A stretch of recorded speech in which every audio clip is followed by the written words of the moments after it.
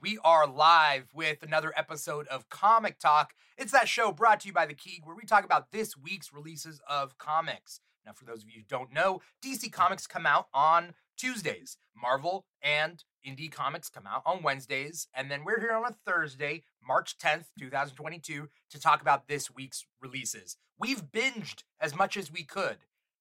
I'm your host, Dimithri Perera. I got two awesome guests. If you've been paying attention to Comic Talk before, you may recognize them. You may know him as the G.I. Joel. We got Joel Prentiss. Joel, what's up, man? What is up? How y'all doing tonight? Doing good. Glad to be here. Yeah, it's you look clean, man. You look, not that you look dirty, but you cleaned up. You trimmed everything. Yeah, I got my hair cut. What happened? What happened to you?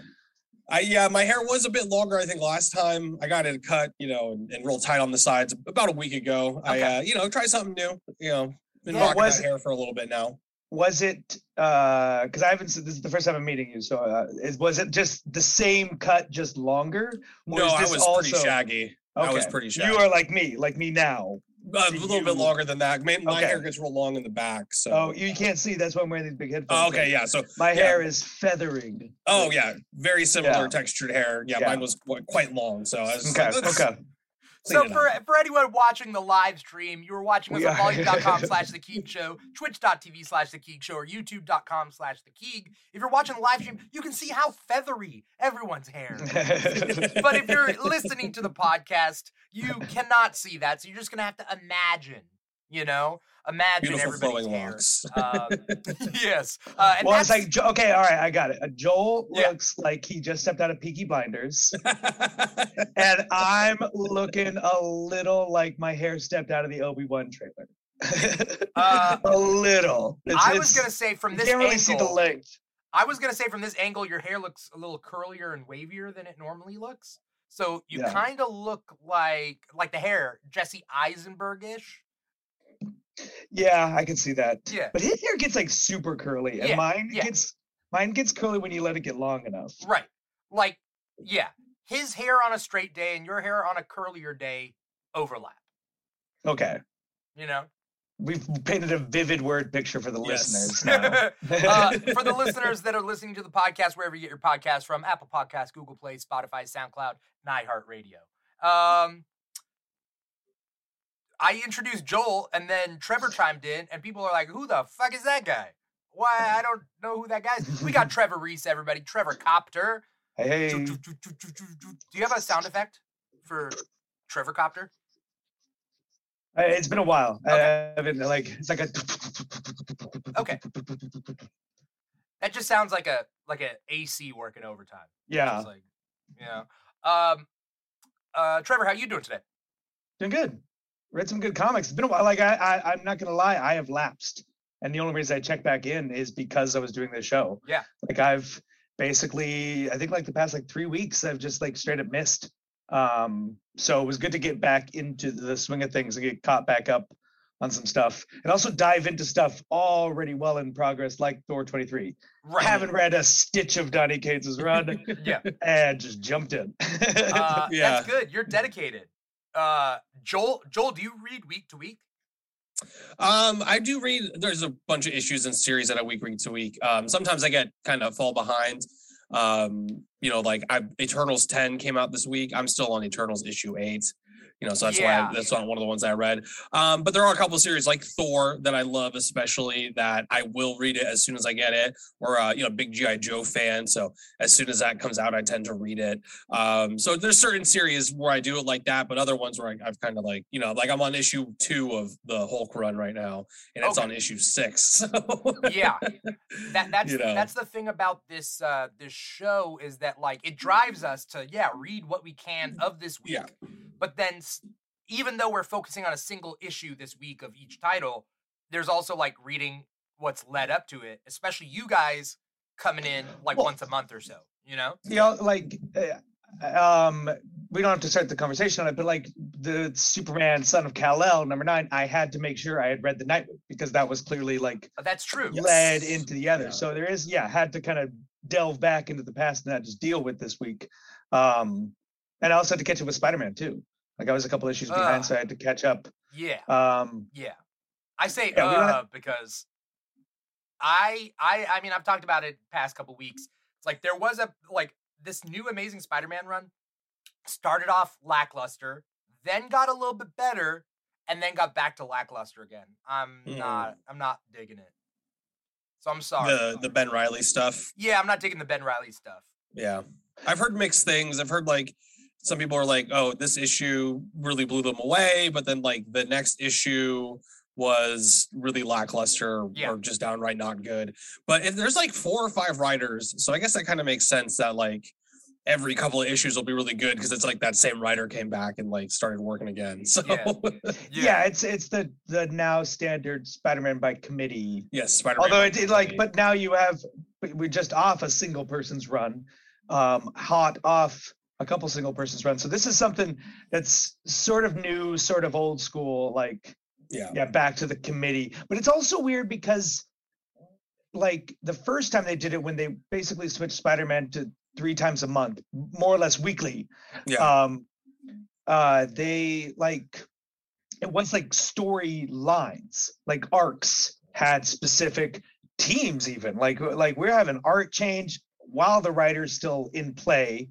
And this is like one overarching thing. Like that was like brand new days. So it was just like, hey, we're gonna jump into a few stories and kind of get you a new lay of the land. Like this is telling an overarching story about the Beyond Corporation. And it's just like, it's weird that, it's having such highs and lows and such high changeover in the creative team. Right. Yeah. Well, because here's the thing. An artist can only draw 1 issue a month. Unless you're Jack Kirby. Unless you're Jack Kirby. But like, okay. Jack Kirby can have Bagley and Ramita, but only Bagley's working on the book. But those 2 guys, they could get 2. Bagley does a lot of work very quickly. Yeah. Oh, okay. Bagley, they did that with Ultimate Spider-Man, in like the 50s. They would like, they did like a couple months of like, it was damn near like twice a month. Yeah. Well, that's an artist literally working on their weekends, right? Yeah. And it became a lot rougher. It fell onto the inkers a lot to kind of fill in the gaps. Yeah. Because for anyone out there who artists pretty much do a page every day. Like a page is a day's worth of work, right? And if you want to do more than a page a day, then you have to do more than a day's worth of work a day. And then it's 25 pages, right? 22 pages. We're talking 4 weeks, right? So it's tough. A writer can write so many titles. Yeah. One could say a decline in quality, but Yeah, if you're not focused, I mean, it's also just like the focus of it. Like I right now, like as a writer, like I have a couple different things that I have to like. Literally, I'm on deadline, so I have to kind of keep bouncing back and forth on them. It's just so hard to like change your mindset. That the only way to do it is basically to just create a uniformed storytelling across all stories you're telling. And if you got 2 wildly different genres, they're going to clash and they're not going to have that same quality. I want to know some positive stuff. I want to start this episode a little bit positive. I want to know what your guys' pick of the week is. Your number 1 pick out of this week. Which one is worth it? Which one was number 1? I would probably say the Superman Son of Kal-El issue number 9. It was solid. I really enjoyed that. I enjoyed the crossover with Nightwing. I think Nightwing and John is a great kind of mentor-mentee relationship. Yeah. And then also, I've been reading the Son of Kal-El series since it first started, since Tom Taylor first took it over. Mm-hmm. And the one thing that has really I'm reading basically everything Taylor's writing right now, but the one thing that's really holding back that series, in my subjective opinion, is the artwork. And having Mike Redondo do the artwork on Superman was a bit of a refresher because it's been a little bit hit or miss. What's that? Bruno Redondo, excuse me. Bruno Redondo do the artwork on the Superman Son of Kal-El because he's been doing so good. I mean, that's definitely one of the standout pieces of the Nightwing series is Redondo's artwork. Amazing. And to have that same touch, but on Superman, I really enjoyed that aspect of it. So, but yeah, it was a great story. I really enjoyed reading that one. So yeah, that would be my pick of the week. Okay. All right. Superman Son. Trevor, did you read Superman Son of Kal-El? Yeah, I thought it was great. Like I said, like I had to like a couple issues behind on Nightwing, but again, like I can jump in. Like at this point, I know enough about stuff, and I know the current context of things that I could just jump in and like, all right, I missed a couple issues, but I can go back and fill in context. But so yeah, like it was awesome. I've been reading Son of Kal-El. I'll admit that. But like jumping into it and like knowing, like, you know, like I know his boyfriend is a crypto journalist or whatever the title is. Yeah. And so like I understood the context of it and everything, but like there's something about when Brandon Routh talks about this. And it's how there's actually 3 Superman. Yes. There's Superman, the icon. There's Clark Kent, the persona, and then there's Clark when he gets to be with like Lois and his family, and the people who know him. And like I just love when we get that, especially when we get it with a Batman character. When we get, especially Nightwing, because Nightwing's the best of them all. He's like Nightwing. Honestly, if you say Batman's your favorite character, I can't believe you. But if you think if Nightwing is your favorite character, I inherently trust you, because there's just something so wonderful about that character that they just have allowed to grow. Because he's a character who, like, he's older than Wonder Woman. Yeah. He's been around for like a long Dick Grayson. Time. Yeah. Dick Grayson. Yeah. Dick Grayson is been around longer than literally everything at Marvel. Dick Grayson is older than. Yeah. And to just see that character, like, he's had some lows, especially recently, I think. With Rick Grayson. Rick Grayson. Oh, that is the dark spot. Considering they've realized in making him, in terms of the storytelling, like the Mark Waid Daredevil, like that was like a stroke of genius with Tom Taylor kind of cracking that code of like, he's the swashbuckler, he's the debonair guy, he's the one who actually could be charming as Bruce Wayne and pull it off. Like that's just like I love, like, but like I was gonna say, like, bringing that up, it's like Rick Grayson is armored Daredevil. Like that's how low. Oh yeah, that is the low points. Yeah, armored Daredevil. It is his armored Daredevil. Rick That's Grayson. A really great comparison. But then again, when you have those low points, that's the fun thing about comics, is if you get low points on good characters, they come back strong. Yeah. Like Armored Daredevil led to Kevin Smith Daredevil. Yeah. And then the drop off in that led to Bendis coming in. And then like you get like really awesome highs when characters hit their low points creatively, not emotionally. We've seen them get really dark, especially Daredevil. Yeah. Yeah. But yeah, like I like the Superman Son of Kal-El was a lot of fun. To bring it back to what we're actually fucking talking about.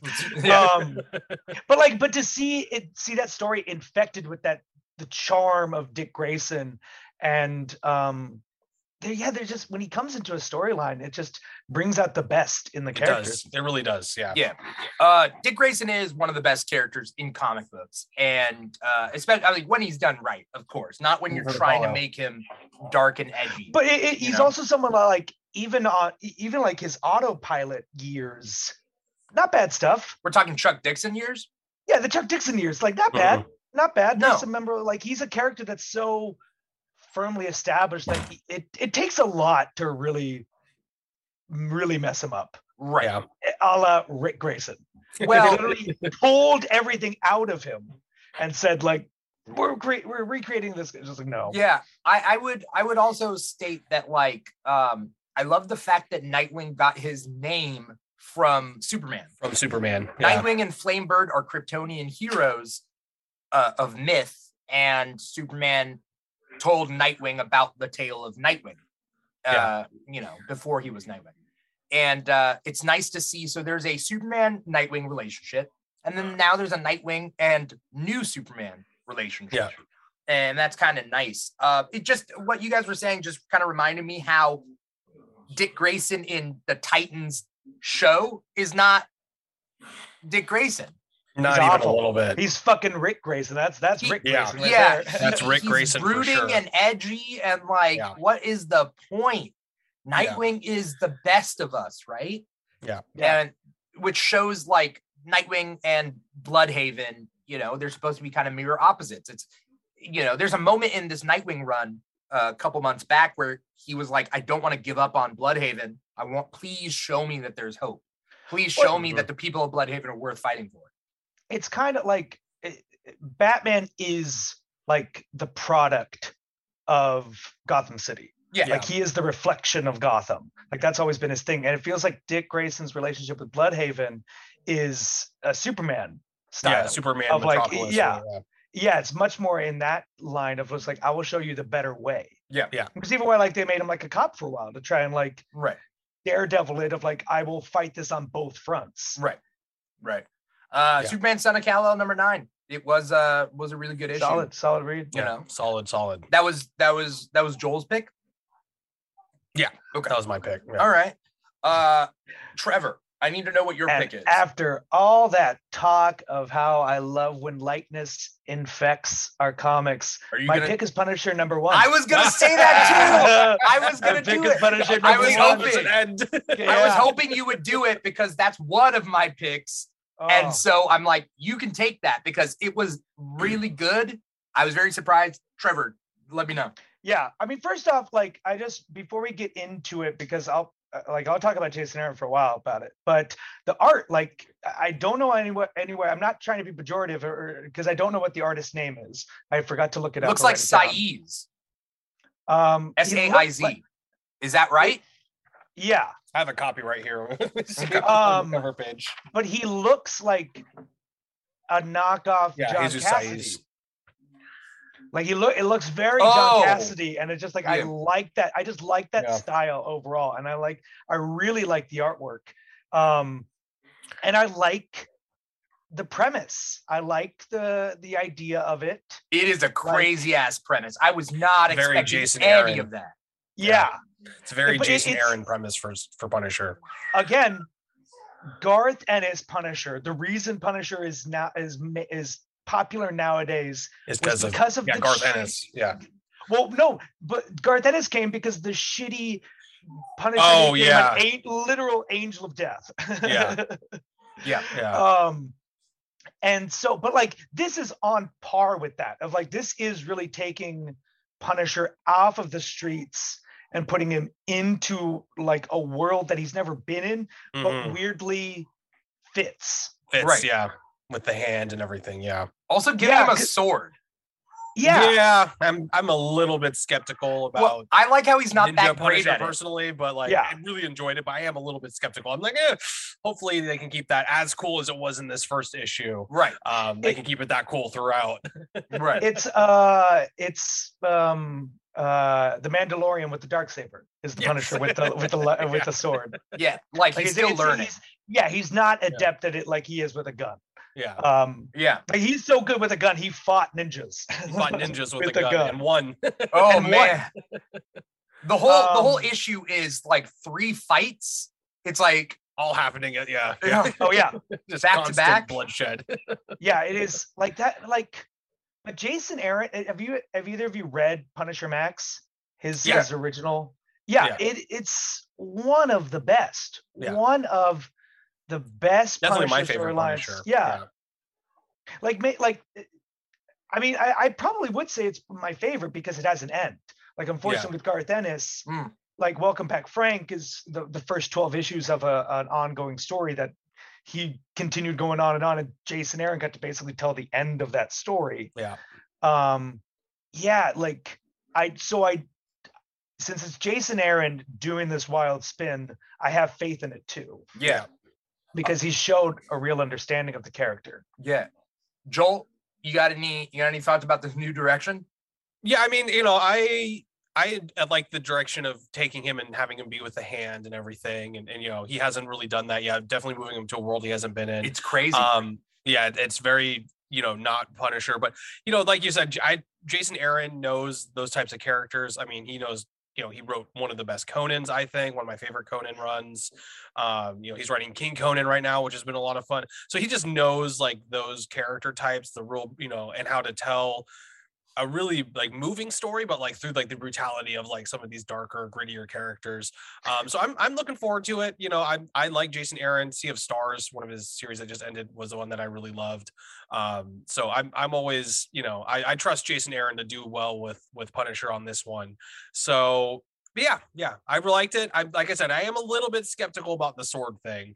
Hopefully it stays as cool as it was in this issue. Hopefully not too much comic booky with it later on. Yeah. But it was good. I do imagine there is the possibility that the sword will be the metaphor of his arc. Yes, that would make sense. That his skill and depth, his skill with it will increase as he becomes more comfortable with it, but eventually he will reject the sword for his true sword, the gun. The gun. And then he'll do a Christian Bale equilibrium fight, and that's how Jason Aaron's going to end it, with Gun Kata. Yes. Gun Kata. He's going to end it with that. Oh, it's going to be sweet. That would make me happy. But then also, like, bringing back Maria. That was very interesting. Yeah. Very interesting. I was like, I saw the background in that first panel where they show the bed. And I'm like, there's someone in that bed. Yeah. Who's in that bed? Yeah. Who? Only Maria Castle can be in that bed. Only Maria Castle. Well, I mean, Elektra. Who did he hook up with? He hooked up with Elektra in Thunderbolts, right? When he was on the Thunderbolts team, the all red Thunderbolts team. I don't trust that. Like, was that Aaron who did that? Who did that Thunderbolts? We're talking the all red one. You remember what I'm talking about? The Deadpool, Red Hulk, Elektra, Punisher. Yeah. Team. Yeah. I don't know who who that one. But we'll look it up. But basically, I was surprised by, there was a couple of twists in this. Basically, the premise is that the Hand is like, you're the king of killers. Come essentially lead the Hand, and the Hand will kill and give him killers to then kill. Yeah. And this old lady is just like, she's sums up with her. Yeah. She's pulling some strings. Yeah. That means strings are being pulled on her. She, like, the narration does make her seem like a true believer. Yeah, it feels she's like probably somewhere in the middle. There's machinations happening that she's unaware of, that she's like, oh shit, I didn't realize this was what your plan was for the. Yeah. But at the same time, she could also be the main puppeteer of it. Like, a strong character for sure. Like a really good, strong character introduction that I feel she can go either way and it not feel cheap. Yeah. The writer of the Thunderbolts, at least as far as I can see, is two writers, which is weird. Ben Acker and Ben Blacker. I don't know how two people of very similar names get on a book, but all right. Ben and Ben. Maybe it is. But again, like, that's like, Punisher is someone who, like, speaking of Nightwing being someone that takes a lot to really fuck up, Punisher is someone that is so easy to fuck up. Yeah. Like, it's hard to do good Punisher. Yeah, it's much harder to do good Punisher than it is to do bad Nightwing. Yeah. I think the problem with Punisher, and this is as someone who's I'm not a fan of Garth Ennis except for Punisher, pretty much. I haven't read his Preacher. I know, I need to do that. But I don't like Garth. I don't like Garth Ennis. He's too much, and he's not smart enough. Yeah, a lot of shock value in his stuff. Yeah, it's a lot of shock value. Like, for example, I like The Boys TV show, but I think The Boys comic is garbage, straight trash fire. Like I don't, because the show is smarter. The show is smarter. It's satirical. It's smarter. And it lacks any heart, the comic. The comic, yeah. Like, he straight up said, like, it's gonna out Preacher. And it's just like, then you misunderstood Preacher then, Garth Ennis. Like, because Preacher wasn't about this. Preacher has a lot of shocking points, but Preacher is not about that the way it is in The Boys. Yeah. So I'm not a big fan of Garth Ennis's Punisher, but I think what ends up happening is people in real life start looking up to the Punisher. They're like, this is true power. This is what the skull represents. And that's why they've obviously been in the news, right? About the controversy of the skull. And now they've changed the skull on his shirt. And people are like, well, why does it look like an alien? Blah, blah, blah. And it makes so much sense now. It's the beast from the Hand. Yeah. As soon as I see that first leaked image and you see him surrounded by Hand members, like that very first one that leaked. I was like, yeah, well, he's like the leader of the Hand, or he's joined the Hand. Yeah. Now it turns out he's I missed that then. I missed that. I was just like, well, yeah, they changed his skull. It was a surprise to me. To match with it's like the aesthetic of the Hands. Yeah. It looks like a Shogun mask. Yeah. But at the same time, like Shogun, at the same time, he kept it. He kept the old school. He still got it on display. Yeah, it's like in a shrine in his bedroom. It's Chekhov's skull vest. Right. Yes. It's just a matter of time before he puts it back on. It'll get used again. I think you're right. I think people got real up. I think, someone who I consider myself a Punisher fan, but that's because like I understand like the message of the Punisher in the comics, and I was in the military. Like I understand that there's like really any veteran comic book character, Punisher, Wolverine, Deadpool, have like a special connection to the military, which totally makes sense.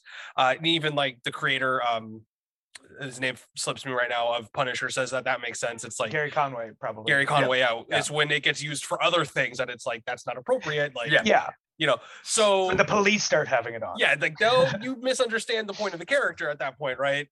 So like I get it in that sense. But yeah, no, I agree. Sometimes, and I think a lot of people will say they're a Punisher fan or be like a fan of the Punisher without really understanding his character. Easily the most misunderstood character in comic books. Yeah, like, people without a doubt. People think he's Batman, but he kills. Like that's what I think the perception is. That is very much the perception. Yeah. That he's the same. He's not. And the people who understand it is like, honestly, the best adaptation of the Punisher is Barry on HBO. Yeah. Like just show like when you sit in the actual cost. And that was the fun of like Garth Ennis's run, is like, let's make it real time. Like since he debuted in 1971 and continued on like to present day, like what does 30 years of that do? Of this look like, yeah, and like just ripping your soul out. And it's like even Batman quit. Like, and Frank Castle still does it because it's like it's an addiction, it's a compulsion. Frank Castle is broken and sick. Yeah. And he's not someone to aspire to, but at the same, like the military, you get like military is just like any veteran, like automatically when he did after service, so that's his fucking thing. But like I fucking support Punisher because he served, man. Like I think that's you brought up Batman Who Kills, which I want to bring up my pick of the week. And I didn't expect this to be my pick, but it was a solid one shot. It was such a solid one shot. It's surprising me that I'm picking it. I was going to pick Devil's Reign #5, but I'm picking Devil's Reign Moon Knight. I don't know if you guys read that one. I did read that one. Yeah. I didn't get a chance to read it, but I'm reading Devil's Reign. Okay. So I can speak to the larger story of it. But I don't know what this Moon Knight story is. Moon Knight is in prison, and the people he's put in prison are there with him. Yeah. And so he has to deal with that. And also, I don't like, first thing, I'm not even a huge Moon Knight fan. I've been reading the new series and I've been cool with it. And I'm going to watch the show and I'll like the show. That's great. But he's not even my favorite. But this issue is just really good. He's stuck in prison with the people he put into prison. He figures that out. But then there's also like a prison tournament. And at the end of the tournament, like in these gladiator matches and this character doesn't get much play anymore. It's Man Mountain Marco. There are 3 Marcos. Maybe I talked about this in the past episode. There are 3 Marcos in Marvel. There's Flint Marco. There's Kane Marco. So Sandman. There's Kane Marco, Juggernaut, and there's Man Mountain Marco. Anyway, Moon Knight beats Man Mountain Marco's ass, and he tells him to stay away from Man Marco's ex-wife and their kid, because the kid now has super strength. And he wants to like kill the wife, kidnap the kid. That's his plan to do after prison. And so the wife had gone to Moon Knight before Moon Knight got into prison, telling him what was going on. And Moon Knight said if he didn't want to get put into prison, he wouldn't have gone. Like he meant to be there. And it's crazy. It's a good issue. Joel, and they're like, I really enjoyed it. I liked the callback to him carving the moons in people's heads from the Houston run, and from I think the Lemire run. He might have done that too. But I like bringing that back with some people that were locked up. The one thing with that issue, and like the reason I wouldn't have put it as the pick of the week, is the art was such a steep drop off compared to what is happening on the main run of Moon Knight. The main run Moon Knight, the artwork in that is just absolutely mind blowing. Yeah, the art in this was pretty mediocre. It was to below average. I really enjoyed the story. I really enjoyed kind of doing the Lemire style lunatic mask that he had on when he was fighting in the Fight Club prison fights with the prisoners and everything. Really enjoyed the story and stuff. And that because 8-Ball, I think, was actually in the main run of Moon Knight like an issue 2 ago. Like Moon Knight ran into 8-Ball, or he was in something I read, and I just like, oh hey, 8-Ball's back. I haven't seen 8-Ball in forever, but yeah. I feel like I just read something recently where he was in it, and I was like, oh hey, look, he's back again. Yeah. Oh, you know what it was? It was when Moon Knight goes to the bar and like questions everyone. The bar with no name. The bar with no name. He questioned 8-Ball. Is who it was. That was interesting. Like 2 or 3 issues ago on the main Moon Knight run. So I was like, oh hey, nice callback. But I enjoyed the story. I enjoyed all of that aspect of it. It's just really the art like made it difficult for me to kind of get really into it. But yeah, as far as the tie-ins that I've read from Devil's Reign, that was definitely the better of the 2 tie-ins, because I read that one and I read Winter Soldier tie-in. Okay. And this one was definitely superior. And I'm not a huge tie-in person, but like I enjoyed it quite a bit. The story wise. I don't want to talk too much on this. I'm just gonna do a quick thing that Devil's Reign Superior 4 has been a waste of 3 issues. That's about right. It's so bad, and I finished it, and Joel, you bring up a good point that like, not all these tie-ins are good, right? I don't know how the Winter Soldier tie-in was. Obviously the Moon Knight one was good. Superior 4 sucked. X-Men has been great. The X-Men tie-in it has to do with Emma Frost and Elektra having history, and because they both worked for Fisk. And so Emma Frost worked for Fisk? Yeah, because Fisk had something on her. And so she did a couple jobs for him where she messed with people's minds. Elektra kills people. So she saw it as like the good witch, bad witch. And that is kind of a motif that they bring up in that thing. And so, the X-Men one was good. And then Moon Knight one was good. Superior 4 has been god awful. So I don't want to spend too much time talking about it, but it's god awful. Sounds like it. Yeah. It's 3 issues, and it's like, you got 3 issues for this and you couldn't make it good. It's really bad. Well, it's like, like all the old man characters that we got, all the do we need to see the superior versions of, like, that's not a moniker. No, that was a Spider-Man. Yeah. It's not a brand. Yeah. Right. It's not Octavius' new brand. Right. Where he's just like, I'm superior and I'll be superior and everything. It's like, no. He just became Spider-Man, and because he was a dick, he was the superior Spider-Man. It's just weird. The tonal change in Superior 4 is so different than like all of those characters that are in Devil's Reign 5. But let's talk about Devil's Reign 5. Joel, did you read this one? I started reading it. I don't think I finished it. You didn't? Because you just spoil anything. It's not a big deal. We can stop talking. Well, let's just say there's a reason why you have a spare Matt Murdock around. Let's just say that. Joel, to this point, I would say like read it like right now, because like how many pages in are you? I don't want to. I'm right at the big fight where they had that big splash page with. Everybody kind of fighting in the. Everybody kind of fighting. Yeah. Do things get serious? Okay, it pays off last issue's cliffhanger. Do you want me to tell you, or are you gonna? What do you? I mean, I want to read it as soon as we're done. So if you tell me, it's not a big deal.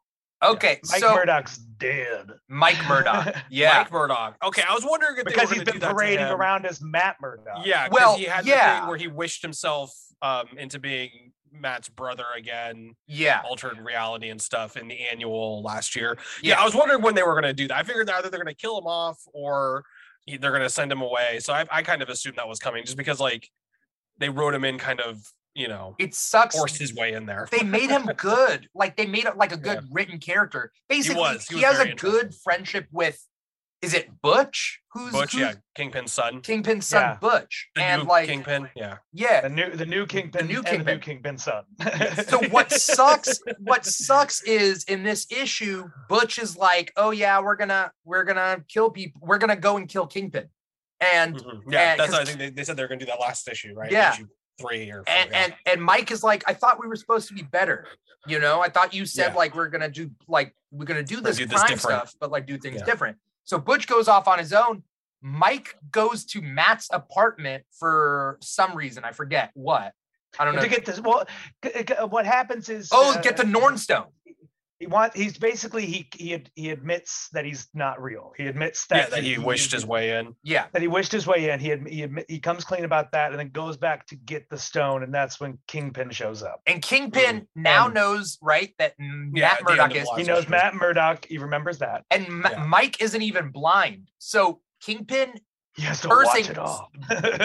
he beats him up, and Mike's like, I'm not Daredevil. And he's like, stop lying to me. You're not even blind. And like, he kills Mike after, like, it made me feel sorry for Mike. Yeah, I get that. What's happened, man? He was definitely a well-written character. He had a very interesting kind of story throughout, Yeah, that's like not super surprising, but like at the same time kind of surprising, because I didn't think it would be Wilson that would kill him. I thought maybe Butch would turn on him or something, but I didn't think that Wilson would be the one to do it. So. And he thinks he's killing Matt Murdock. But it's also a way to put the genie back in the bottle. Right. Yeah. Just like right, but also like imagine just Mike's journey being like a character that knows he's not real, that he was wished into existence. And how that like plays on you, you know what I mean? Yeah. R.I.P. Mike. It's similar to Ben Reilly. If we want to use this as like a jumping to kind of bring up Amazing Spider-Man 92. Yeah. But like that, it's a similar thing of like, how do you handle being a shadow of an actual person? Yeah. Like you are something that was made of someone else and not your own being, right? Like and so it's really interesting. Like I haven't really been keeping up with Daredevil as much as I'd like to, but like I was keeping up with the whole Mike Matt thing, because at first I was just like, this is fucking hilarious, they finally figured out a way to make Mike Murdock a thing. But yeah, it felt like as soon as it's just like, I'm gonna kill Matt Murdock, and he's just like, well, there's been a guy who's been walking around as Matt Murdock. Like, sorry, guy, like you are gone. You are gonna be the one. Yeah. I'm sad. Amazing Spider-Man 90 what? 92. Amazing Spider-Man 92. We get a vampire lizard. Why? Reading Spider-Man. This is Spider-Man. I'm tired of this run. I got nothing else to say other than they're ending this run soon, and they're renumbering Amazing Spider-Man. Starts back over in April. 1. Yeah. Which is weird because the 1 issue is only 5 issues away from a big number. For the legacy numbering? The legacy numbering is like it's something 95. It's 1 issue ahead. So literally within back to back, it would be legacy issue 900. And if this series continued on, the next month would be issue 100, legacy 901. So it's like the way, like they kind of messed up the numbering where it didn't coincide with everything. So funny. Literally back to back, they would have 2 milestone issues. Oh, interesting. That's weird. I don't know why, but now they're renumbering it. So they're starting back over. So what's the point? What's the point? I don't know. It feels like they're not allowing Spider-Man runs to breathe. Like Nick Spencer obviously was on the book for like a long, long while, but his ending felt abrupt. The end of the Kindred arc? Just the end of everything that he was doing. It felt abrupt. It felt like he was building towards something more than. And then they cut him off. They cut him off, and it felt like he was building to more than just. Kindred wasn't the climax. Kindred was like the last ramp before you got to it. Like, especially with like 70, you're hitting 75, you've been on the book the whole time, and you're gonna not let him take it all the way to 100. Like, yeah. And that, I think now it's, they're cutting. that it was twice a month under Spencer. I think, I don't even think it was, it was more than once a month. I'm sure. I know a big reason, I'm a comic book retailer outside of this, Trevor. That's what I do. A lot of the reason why they restart with number 1 is to help pump up sales. You know what I mean? So it's that's why a big reason. It's why the New 52 happened. Yeah, it's why the New 52 happened. That's a huge reason. I mean, I'm sure Spider-Man's the number 1 selling over at Marvel. And I mean, I can attest to that of my Marvel customers. Like, that's my most subscribed to title. So yeah. And when number 1 hits, they're all going to resubscribe. So that's a big part of it. And like, how many reboots of like Action and Detective did we have until they reached the legacy of 1,000? Yeah. Like, because now it's like, so it's like, oh, we'll stick with 1,000 because like no comic's ever been issue 1,000. Yeah. It's just like, how long? You're right. Like, it's only a matter of time before those get new number 1s too. Yeah. Because Spider-Man switched on and off between the numbering system. Well, now I like the double numbering system that they're doing. The legacy numbering. Yeah. I think that's smart because Marvel seems to understand it a little bit more, that they're now treating runs of stuff more like seasons or shows within a show. Yeah. And it's just like that. I mean, that's always kind of been what comic book runs are. Yeah. And so to kind of start quantifying that, I think, is a little bit smarter to do. Yeah. Because you're right. It does drum up people. It just be like, all right, it's not just a continuation of what we've had, it's a full recalibration of what it is. Yeah. Like, even if this Amazing Spider-Man run was good, like, and they have dropped a lot of Nick Spencer stuff, they still had to inherit it all. Yeah. Like, they came in issue 76 and basically had to clear the table as opposed to having a new number 1 to do the job for them. I don't know what the point. Sometimes these series seem like they're just spinning their wheels, waiting for an event to finish so they can like kind of continue their story. X-Men did it with Trial of Magneto and Inferno going on at the same time.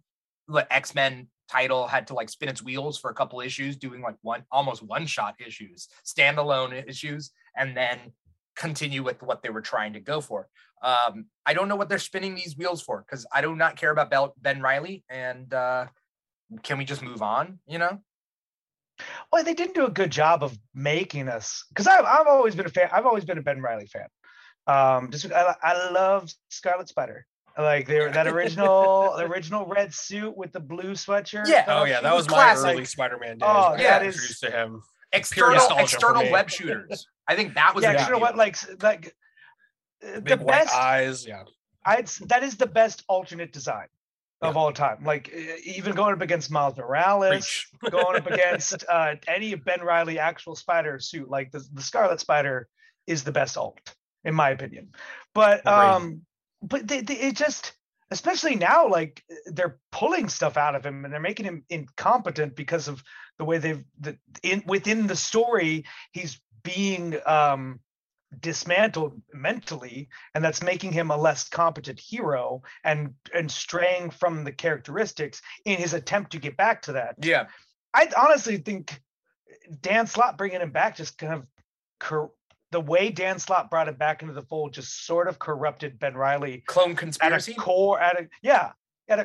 Bringing him back villainous. Yeah. He has not shed it. It's really just been this stain that even now, like, as the story is progressing, he is the Spider-Man. Like, I feel like he's going to have to be talked down from killing someone at some point in the story. But that's happened so many times. At the end of Clone Conspiracy, he tried to turn good in his solo series. And then in the last issue of his solo series, he turned bad again. Yeah, but that was never, ever a problem before he died. Right. Before he died in the 90s. That was never a thing. They had Kane for that. But Kane turned good. And Kane, the fact that we don't have Kane around, like, I would have rather have seen Kane have to step up. Yeah. Ben Reilly has stepped up to be Spider-Man. Give us Kane. Well, Kane I could also believe book. No, he's running around in Houston. Like, let him put on the actual Spider-Man suit. Okay. Like, Beyond picks him up. Beyond, like, that's a that would have been interesting. That's a clone. I would have read that. Down in his luck and really like could be molded. Yeah. Ben Reilly's just been kind of tainted since Slott brought him back, and I'm glad he's still around, but I haven't been a fan of really anything that's happened with him. Right. Yeah. Yeah. Kane has also ascended to my number 2 alt Peter Spider-Man. Really? Miles isn't up there? No, Miles is a separate. Like I'm talking about like clones, alt Peters, like clones of Peter. Superior. Or any of the. I like the Superior just because they told a different story with it. With Superior Spider-Man. And it was just a clear, concise run. Are any of you guys reading Detective Comics? No. No? I'll pick it back up when Zdarsky takes over in July. I was reading the Tinian stuff. I fell off right around Ghostmaker. Okay. No. Start 1050. 1050? 1050. It's 1050. Oh, that's what this like 12-issue event that they're doing, right? I can't remember the name of it, but it's Arkham Tower. It's like an Arkham Tower thing. Yeah. But basically, it's been amazing. It's because I started right after Fear State because I did not want Fear State, but Fear State Detective or post Fear State Detective Comics has been really good because basically the premise is that Arkham, they've built. Arkham Asylum has been blown up and some people have died. That happened in Infinite Frontier number 0. And Arkham rebuilt. Oh yeah, I was about to say like that. Didn't that happen already? So that's right, it did happen. Arkham Tower is in the middle of Gotham, and it's a skyscraper that is Arkham. And they explain why, I think, in this issue, or even last issue. But basically, the premise of these last 6 issues has been there's a doctor who says like he just has a miracle cure, and like all the crazies in Arkham are they're cool, they're fine. And so like they're like, how is this possible? What is going on? What is this? So like no way home to them. Mm-hmm. But not only does clearing their powers like make them safe, it also clears up their mind too, I guess. But you find out what Supposedly. it is. You find it out what it is, but basically it's like, what's this miracle that this tower is doing? And so Huntress goes undercover, Nightwing goes undercover. It's a Bat family book. Because Batman's out of town. Batman's in like Bodnesia. And you can his name own time. a real country. I'm just saying he can be in a real place sometimes, guys. Well, not if you deal with the country having a dictator. I think that's DC's biggest thing. If a country has a dictator, they don't want to write like about that, Superman fought Hitler. Yeah, but that was back then. Anyway, the point being is, so it's a Bat family book. It's really good. When you find out the twist after twist, you'll be pleasantly surprised. Double twist? There's at least one big twist. Well, there was a twist in this issue actually. But like, is the big twist is what actually is this cure? Yeah. And then there's a twist beyond that. I think there's another that might also titillate. Yeah, that'll titillate. Okay. There's a twist that titillates in this issue. Okay. And so it's pretty good. So I would say if you're waiting for Zdarsky, great. Zdarsky's awesome. I'm waiting for Zdarsky. Awesome. But Detective Comics 1050 onwards. 1050 and onward. Yeah. Because I think 1050 is when they started it. I mean, that was Hush. Hush was a 12-issue smack dab in the middle of stuff. Yeah. So it's got to. Hush is great. Yeah. Hush also, just side note, I was watching the movie again. One of the few DC movies that has a better ending than the source material. I didn't watch the animated version. The animated, it's all right. Like once you get settled into the fact that it's in the DCAU, whatever the hell whatever it is now, you call the New 52 movie universe. No, it's not in that. It's not. It is. Hush is in that. It happened before Justice League, or Justice League Dark Apocalypse War. Yes. The new universe is the Tomorrow universe, started in Superman Man of Tomorrow, and that's Long Halloween parts 1 and 2 is in that universe, and so is the Flash Justice Society movie. Okay. I just found out recently, like a week ago, that all those movies were interconnected. I had no idea. Oh yeah, but I mean, it's like a whole thing. It's pretty easy when half of them literally are Batman movies. It's pretty easy for the Batman stuff to be connected. Yeah, but like they do a much better job. Basically, what they do, and I feel I can spoil it because the movie's been out and you've read Hush the book. Yeah, is it doesn't have Thomas Elliot.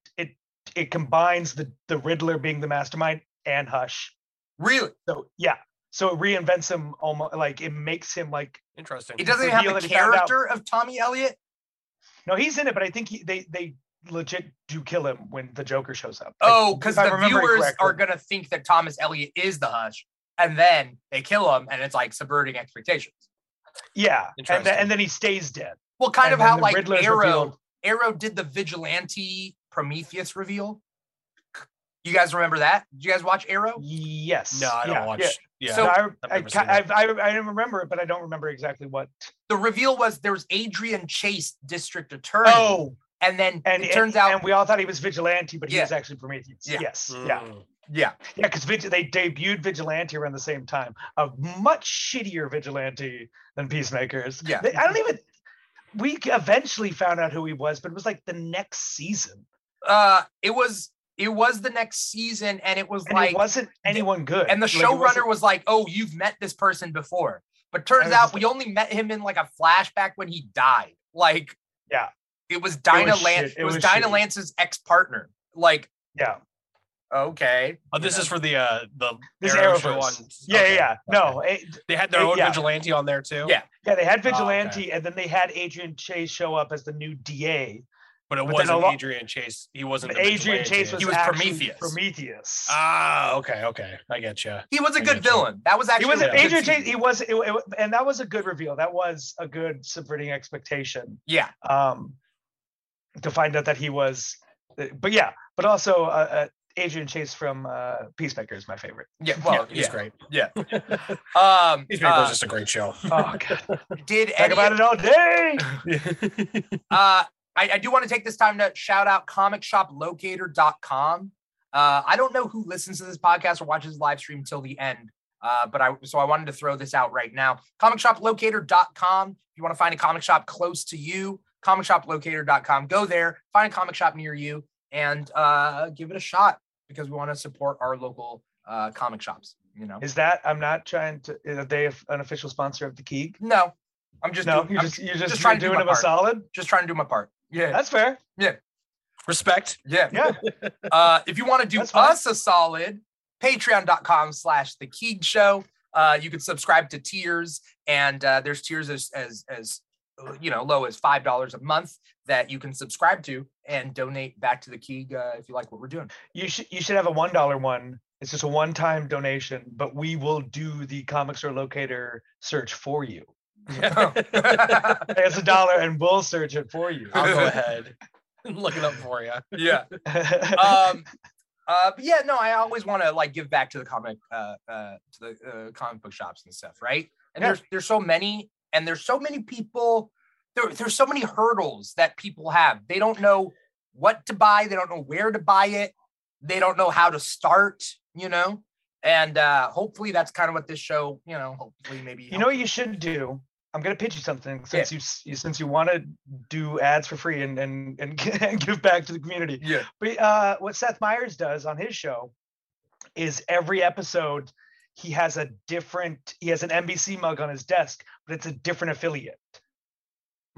So maybe every episode you just shout out like, hey, for viewers in San Francisco, check out the shop, or for viewers so and so, just shout out a store, a specific store. Ask people for shout outs. We are putting together a list as Comic Talk of accepting, open, non-gatekeeping comic shops, because we need those, because there's a lot of comic shops that like you really got to find the one that like works for you, and sometimes women and marginalized communities don't always feel welcome in comic shops.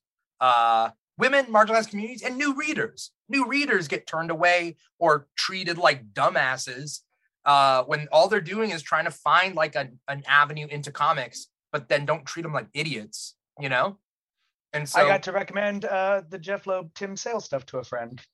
She has no idea about comic books, but she loves Robert Pattinson and loved the Batman enough. She's just Long I Halloween. might start reading.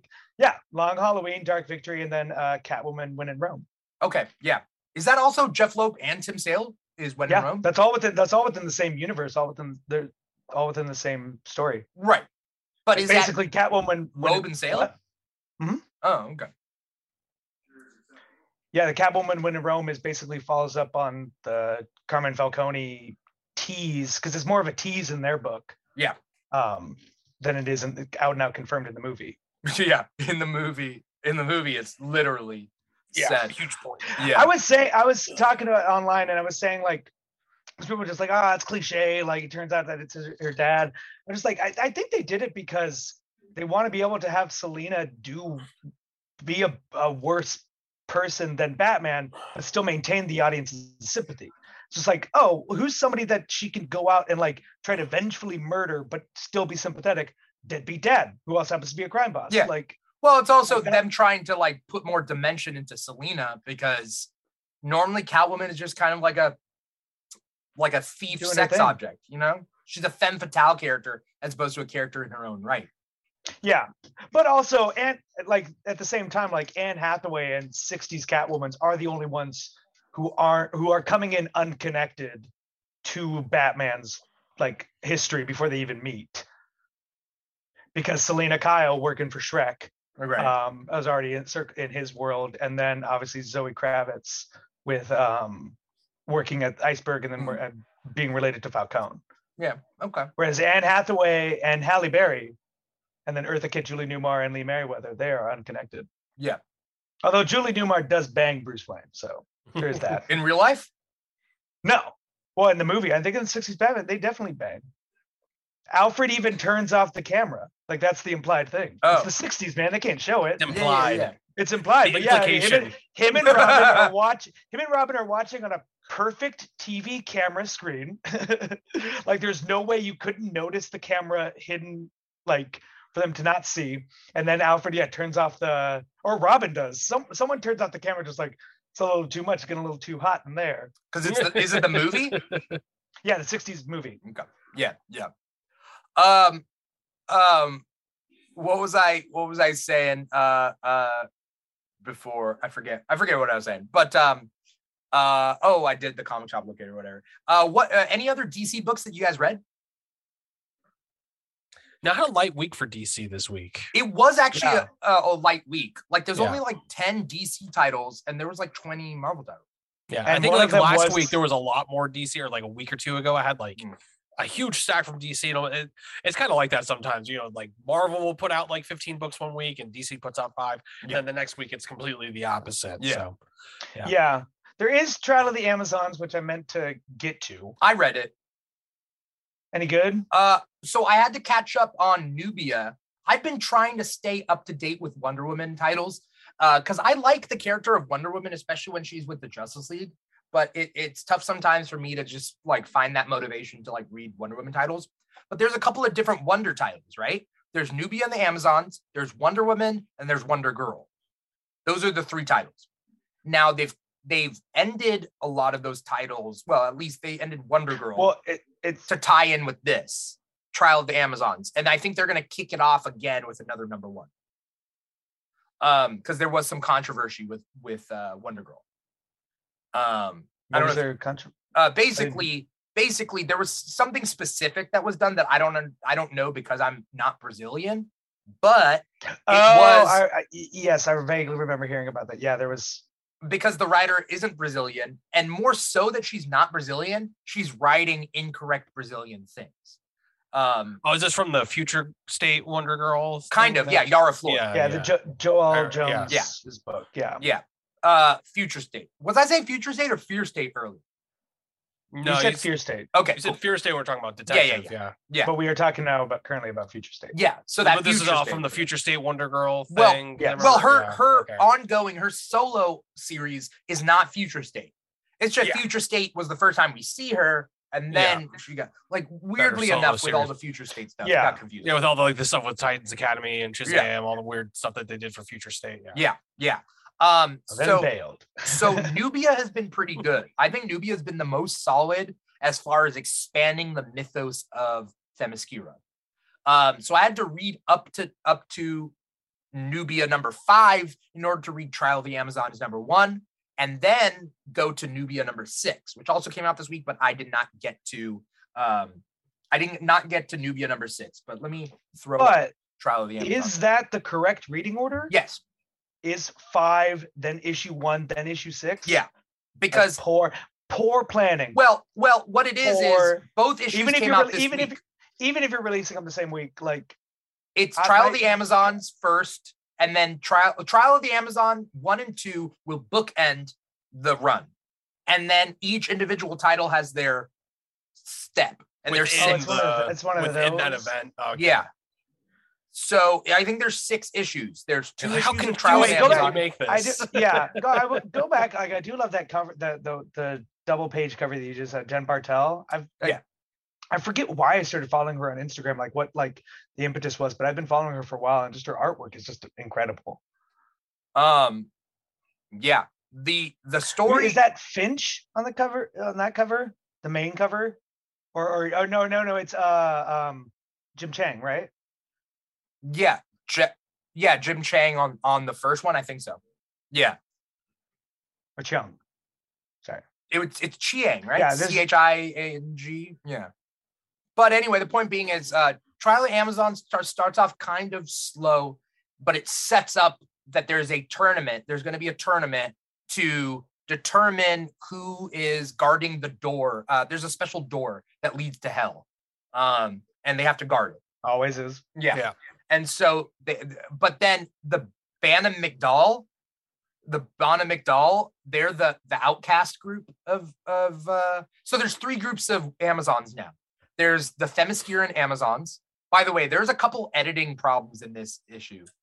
They switched the speech bubbles for 2 characters, and they misspell Themyscira in one. Anyway, the point being is, it's your only job, editor of Wonder Woman, is to be the one person who knows how to spell Themyscira in the office. Well, they spelled one in one bubble. It's spelled Themyscira, like they put the I in the wrong spot. But then there's one that is pretty egregious. They switched the speech bubbles of Wonder Woman and the person she's talking to, and that it gets confusing. Down to. Well, it looks like Wonder Woman's being somebody's being a dick to Wonder Woman. But it's actually Wonder Woman being a dick. No, it's the other way around. She isn't being a dick, but it made it look like it's weird. Oh, yeah.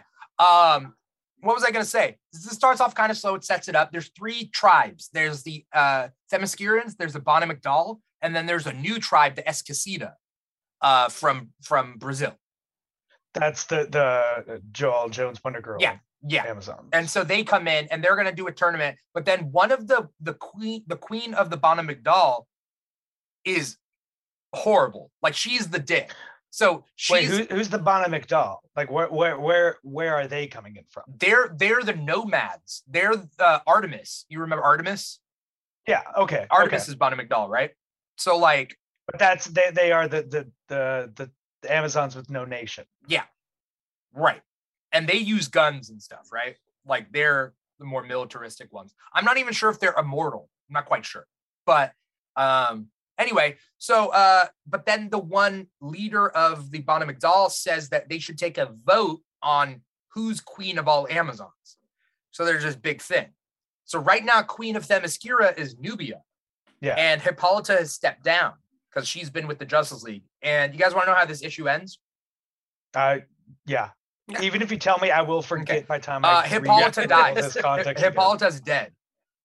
They find Hippolyta's dead body in the final page. And so it's shocker. How many times has she died at this point? Yeah. She's the Jean Grey of DC at this point. Right. Well, it's also But also, before she dies, you have a scene where her and Philippus are in a relationship. Philippus being one of the Amazons. They've established. I mean, that they at least since the start of New Frontier, I think they've established her as queer. But that's cool that they're being so open about it. Yeah, I thought so. I didn't know that. Maybe. I thought that was not. This was not the issue that's like revealing that. Oh, okay. That's cool. Maybe I missed that. That's cool. But it's also like just cool. Like What if it was? And DC didn't release a press release saying, "Look at us, look how cool we are." Yeah. I could be wrong, but I thought they had established her as. Because it kind of feels like since the first Wonder Woman film, and just especially with the changing of comics, like they've really just like, oh yeah, like let's talk about what would actually happen on Themyscira, and probably what William Moulton Marston like wanted to have happen on Themyscira to begin with. I think it's funny that like people complain about Wonder Woman being bi or that Amazon's not. They're like, no, they're not lesbians. Like you have this immortal race of beautiful warrior women that are just waiting around for a dick. Like, that's just what they really want in life, right? They're just like, no, we're not all hooking up. We're just waiting around. I mean, maybe a dick will show up. Like, what? Of course. Yeah. Like, and also, you also mean they haven't figured out some technological advances, swinging around all those swords and spears. No other forgeries were made. Right. Mystical things. But also, right? I mean, also like, who is anyone to say that they know the sexuality of a being who is created from clay? Right. Let's not forget that's right for a long time until I think New 52, right? They didn't retcon her thing until, New 52 they retconned her origin. Azarello. Yeah. Azarello introduced Zeus was actually her father. Yeah. I want to wait, Joel, are you going to read this or not? Which one? Trial of the Amazons? Any of the Wonder Woman stuff? When it comes out in trade, yeah. I tend to trade weight stuff like that just because it makes it a little bit easier, especially if they're jumping around like that. Yeah, I'm with you there. What were you gonna say, Trevor? You're gonna say something? Whatever I was gonna say, I forgot. Okay. And obviously it wasn't important, or else I would have remembered it. You guys read Naomi season 2, number 1? No, I didn't get around to that. I read the first, I liked it. I liked it. I don't really have a problem with it. I just, so many hours in the day that I didn't get to Naomi, but I liked the way where it ended. I've liked her in Justice League. I've liked her in Justice League too, but also I don't know how I feel about the character. I don't know whether I'm really that interested. And maybe it's not for me, but I have yet to figure out her power set. I think it's like, light and energy. Having an ill-defined power set is always the death of new characters. Yeah. Because you have nothing really to grasp onto. And also as a writer, you don't really understand how to put challenges in front of them. Right. You don't know the limits of their power. But like, it's weird, like, because like Bendis, like it seemed like they've been basically DC, what the agreement was that they wanted from Bendis when they brought him on is give us a Miles Morales. I think that like is the sort of mandate they want from him is give us a Miles Morales type character, or give us a Miss Marvel. Like give us what you gave Marvel. Yeah, give us that pop. Give us that pop of the new young character. Yeah. And I don't think Naomi's it. And I also think Bendis was protected from himself at Marvel by the fact that Miles couldn't be in everything that he was writing at the time. Yeah. Miles was literally in a separate universe and couldn't just hang around in Avengers. He crossed over in New X-Men for like a spell, but I think that was already after he had merged over. I mean, I could be wrong. Yeah. No, he was in the Ultimate Universe when all New X-Men crossed over. Universe. Okay. Yeah. But like, I think the fact that like Naomi is everywhere, and like you kind of can't go to a Bendis book at DC without Naomi showing up. Yeah. But he does that a lot with his characters though, right? Jessica Jones is like a big one. But I mean, but Jessica Jones wasn't, she popped up at Daredevil and New Avengers. But not till after. He brought her into New Avengers because he was done and wanted to bring her back.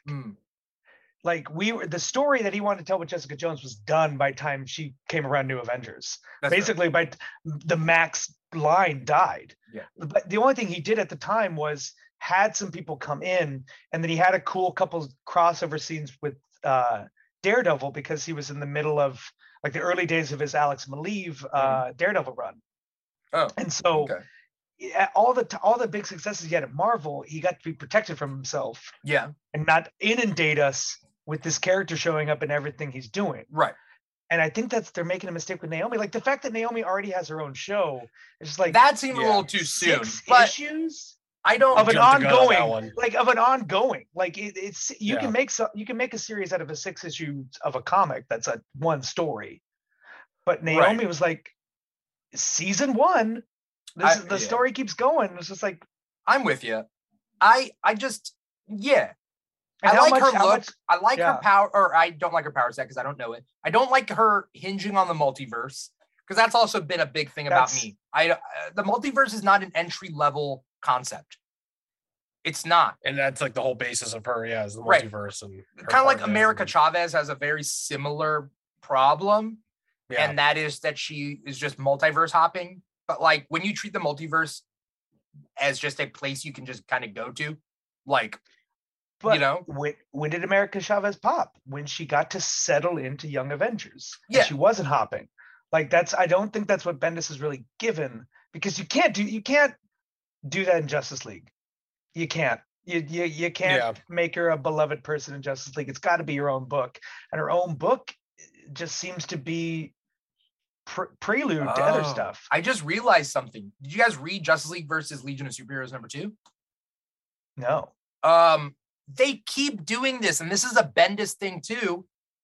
They keep hinting at future Naomi. They keep doing it. Yeah, the fact that she's like I forgot about that aspect of her, is that she's destined to be this great warrior.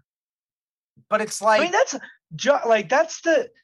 the problem. That's been something that every writer of Legion of Superheroes has done. Johns did that with Stargirl. When he was doing. Well, he forced. I mean, but Stargirl also built into the legacy of a character that just had a established legacy after that Starman run. Yeah, like a very beautiful run, but also just God, I lost my. But Johns was Sodom Yat. He had him in his Legion book, and he was a featured person in the Green Lantern run. But that was also pulling off an Alan Moore line. Yeah. Joel, I want to know if Joel has any hard thoughts about like these like kind of legacy type new characters. Yeah, I mean, I think that eventually, any character is going to get rebooted into a legacy character, take the mantle, move it on to someone else. It's always something that happens. Writers get backed into a corner, I think, with some of the histories of these other ones. But I think a lot of what, you said it earlier, that they're trying to recapture the magic of Miles. You know what I mean? I think Miles was so successful, Ms. Marvel was so successful that now they're just like, oh, well, we can do it again. Like, we can capture lightning in a bottle twice. This time at Miles, DC. Right? Yeah, DC and at Marvel. I think Marvel is trying to redo it too. Yeah, Marvel's been trying to chase it for a little bit too. They're chasing that, because Miles Morales is a friggin' phenomenal character, and now they're all chasing after that, trying to get that same thing.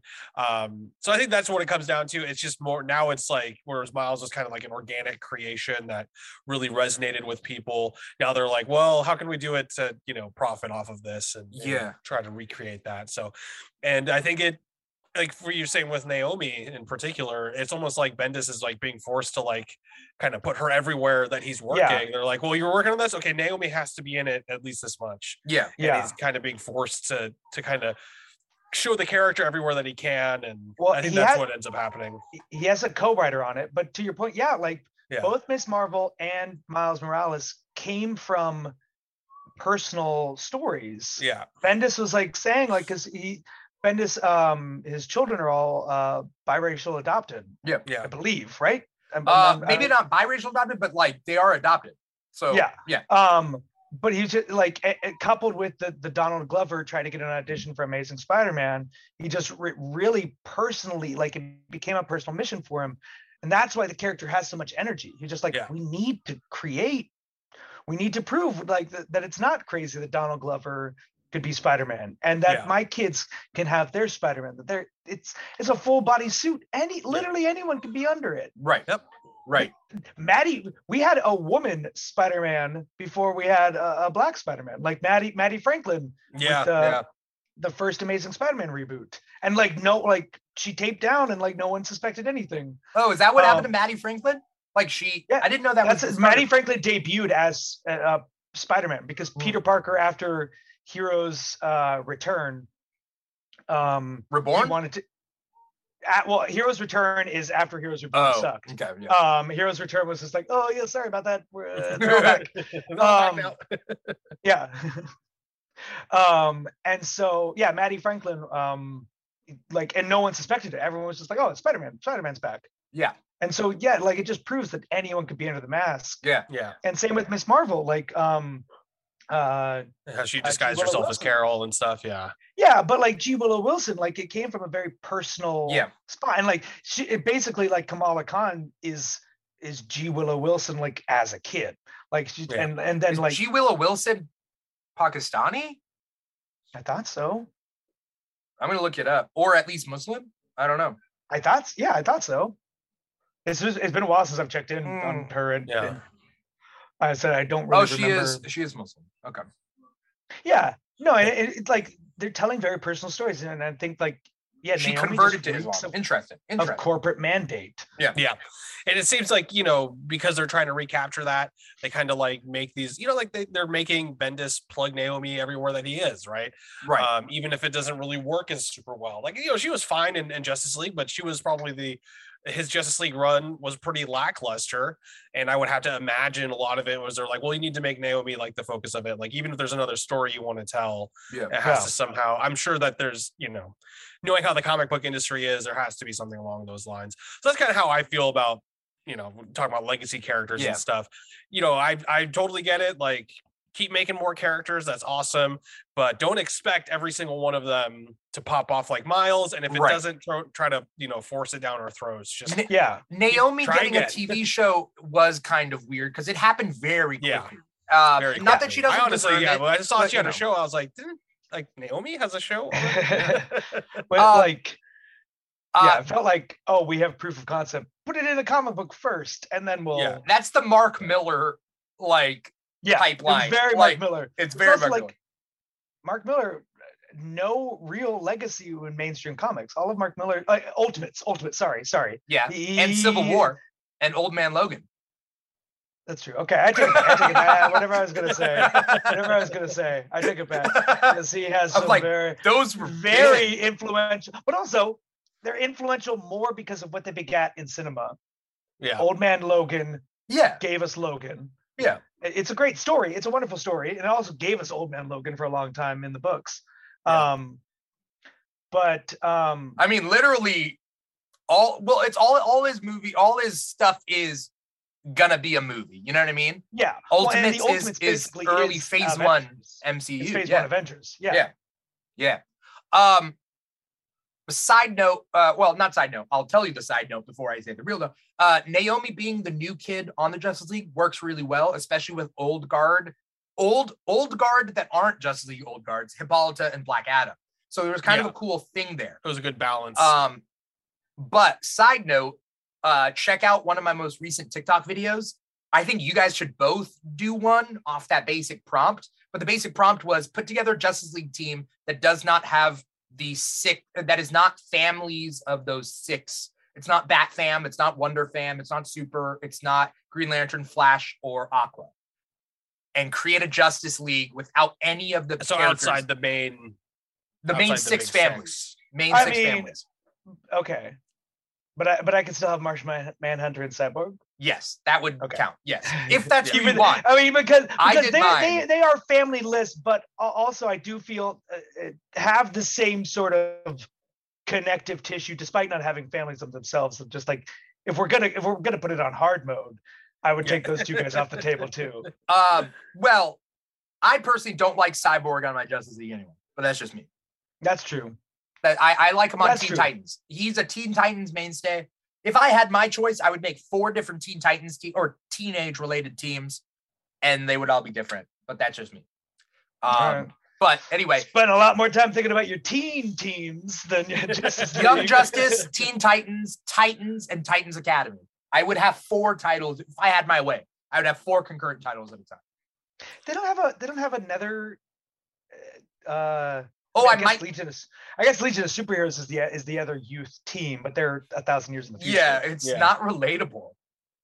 That's the thing. Yeah, I was just like saying, like, God, for like being the the publisher of Sidekicks, it's kind of crazy that they have like only 2 brands of like young kid teams, and basically Young Justice is Teen Titans. Kind of. Yeah. Yeah. Like, I mean, like you have Young Avengers and the Champions. X-Men have been murdering children for a long time. Right. You have Runaways. You're the Runaways. Runaways, yep. Yeah, Marvel. I mean, I guess it's because they've always had like their teenagers are their heroes. Yeah. With Spider-Man, like Spider-Man kind of sets that precedent. Spider-Man was 15 when he started, and then and then the X-Men were in a school, so they were still school students. Yeah. Strange children. Academy. Strange Academy. Yeah. Did you guys read Strange Academy? That's actually a good segue. No, I haven't read it yet. I meant to read that one. Wait, that came out? Like that's still an ongoing? Yeah, Strange Academy number 17. Month. Oh, okay. Or month after next. It's ending soon. God, Young is leaving it. They're going to reboot it, sadly. Okay. Scott Young's been doing phenomenal with it. I absolutely love it when he writes young people. Yeah. And it's Sadly, Humberto Ramos as artist, right? Yeah. Yeah, and his art's been fantastic. It's been one of my top favorite books at Marvel is Strange Academy. Yeah. And Humberto Ramos, yeah. Ramos, yeah. Nice. Humberto. Yeah. It's been a phenomenal series. Okay. But yeah, I didn't read this week's issue, so I got it early and I forgot that I had it. So. Do you want to talk about it? No. Okay, cool. I don't want to like cut you off. There's a big thing that happens. That's all I gotta say. A lot of cool stuff it's building up to a lot of great things in that series, and I look forward to reading it. So yeah, I don't want to ruin that. I was okay with Devil's Reign being kind of spoiled for me, but not. Yeah, that's fair. I mean, yeah, Devil's Reign. Issue 4, the issue 4 tells you everything that's going to happen in issue 5. Yeah, like I feel like. Yeah, it is event book. Yeah, so, this is like an ongoing that like I have been reading since issue 1 dropped. Very fair. By the way, I want to shout out Manny Reads Comics. I had there's been 2 Mannys on Comic Talk. There's Manny Batista, and then there's Manny Hundress. So Manny Hundress is Manny Reads Comics.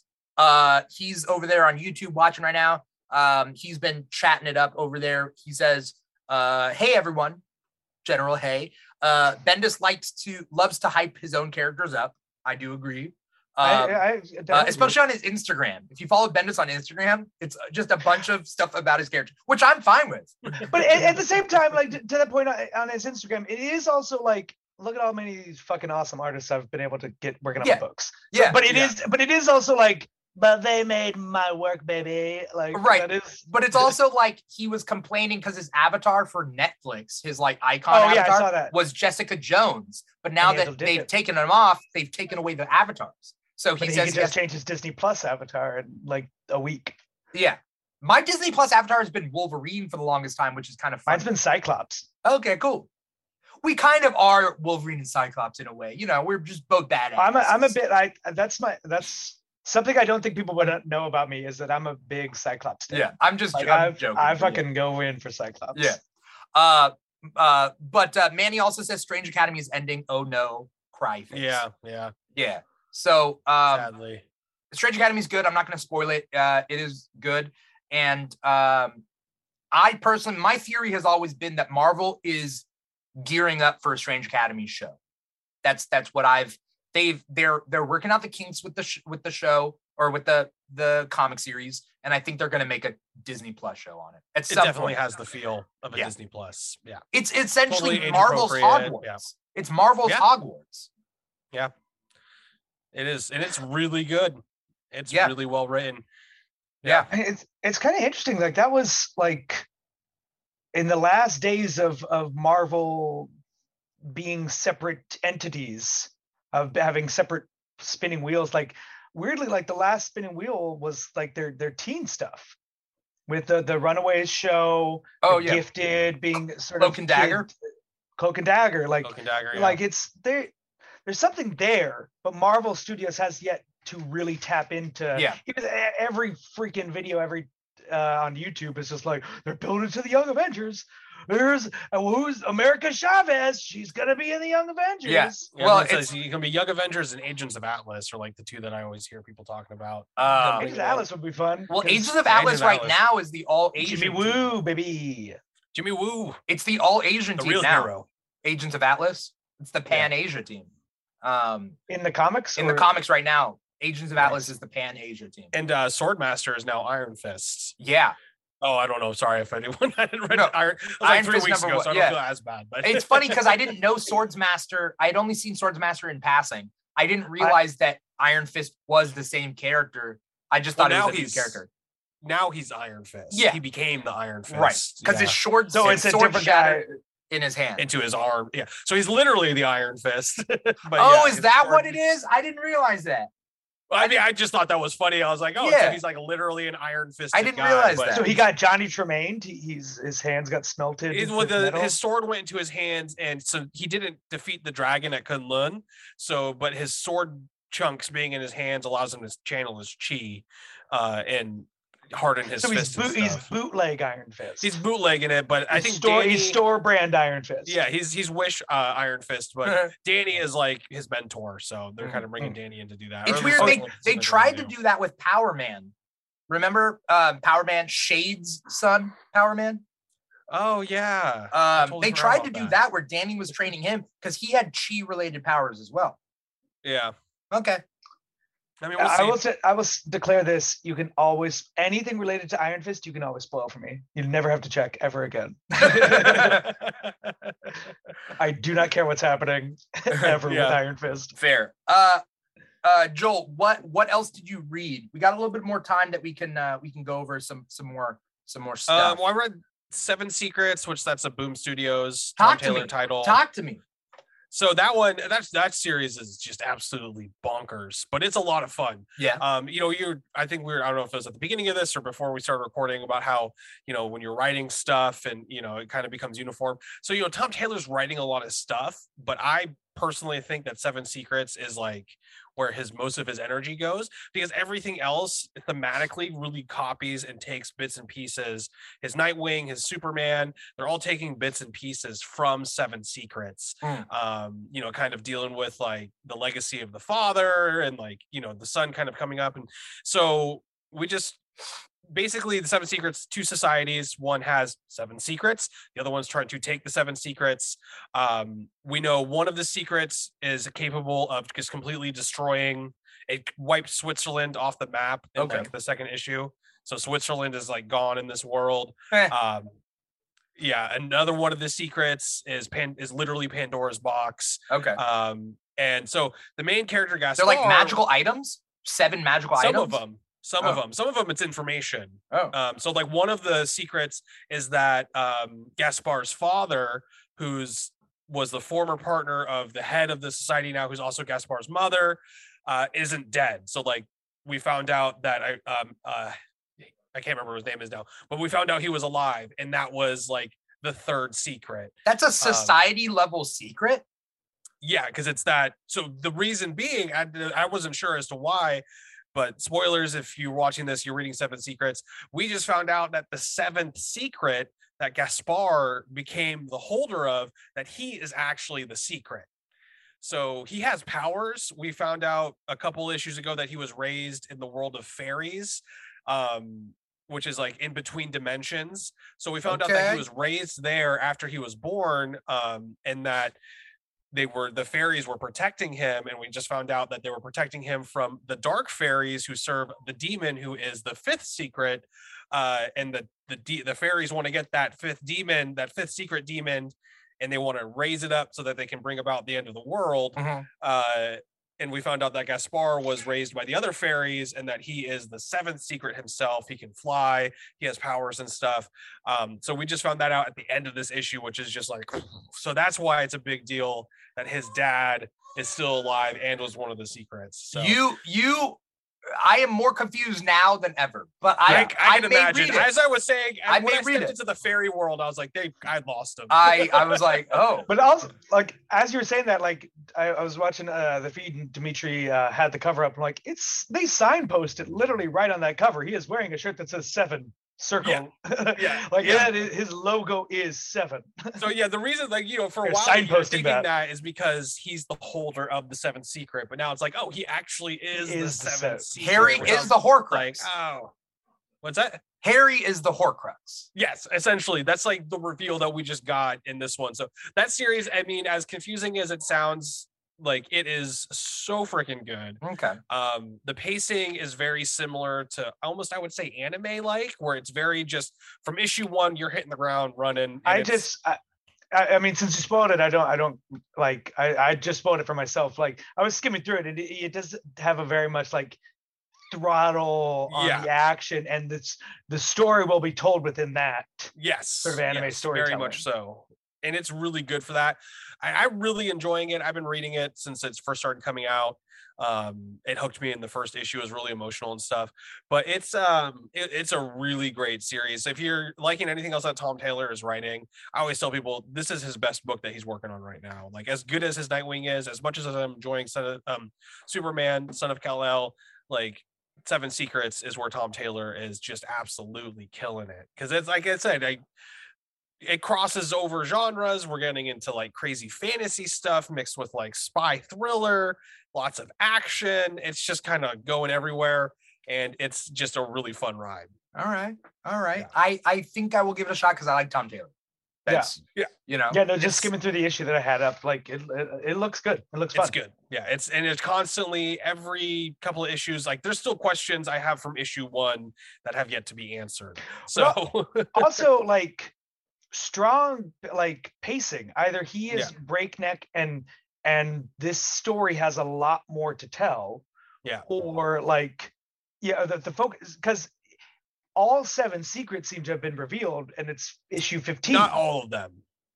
Okay. Like, but like you just mentioned, all of them. Yeah, like a lot of them. Yeah, all but like 2 of them have been revealed. But like low numbers. Like what's that? So the Demon Baby's 5. What number is his dad? 3. And then number 2 killed Switzerland. Haven't seen. No, that was 4. Number 4. Yeah, and then Gaspar is 7. So okay, 4 secrets. So there's 4, 3 more. So there's 3 more secrets. Yeah. Will secrets 2 and 4 like do they have like a will they won't they romantic subplot? Yeah. So each secret is held by 2 people. Okay. A keeper and a holder. Okay. So one of them holds the briefcase, the other one protects the person holding the briefcase. Okay. And that's how Gaspar was made. I was gonna say like that. That's like 2 people hold the secret. Yeah. The secret is the child. Like well, that's how Gaspar was made. Was they fell in love when they weren't supposed to. So Gaspar was born into a world that had 6 secrets. No, there was 7 secrets when Gaspar was born. That's one of the things. How could he be the 7th secret? The love that, but then how? Okay, yeah, all right. There's a lot of questions. Yeah, but that's one of the things you're saying, that he's writing it at breakneck speed. He has taken breaks. Like, he took like a 3-month break between issues. I think like we ended with finding out Gaspar can fly, and then he went on like a 3-month break. Okay. So he's doing Saga. He's doing the exactly. Hopefully his breaks aren't that much longer, but he's taking these breaks and then just coming back and just like really driving it in. So it's a lot, but it's good. So Manny Reads Comics says that 100% agreed about 7 Secrets, Tom's best book. I will take your guys' word for it. I don't want to hear any more of it, only because I just started breaking. You're like, and he learned how to fly, and I'm like, what?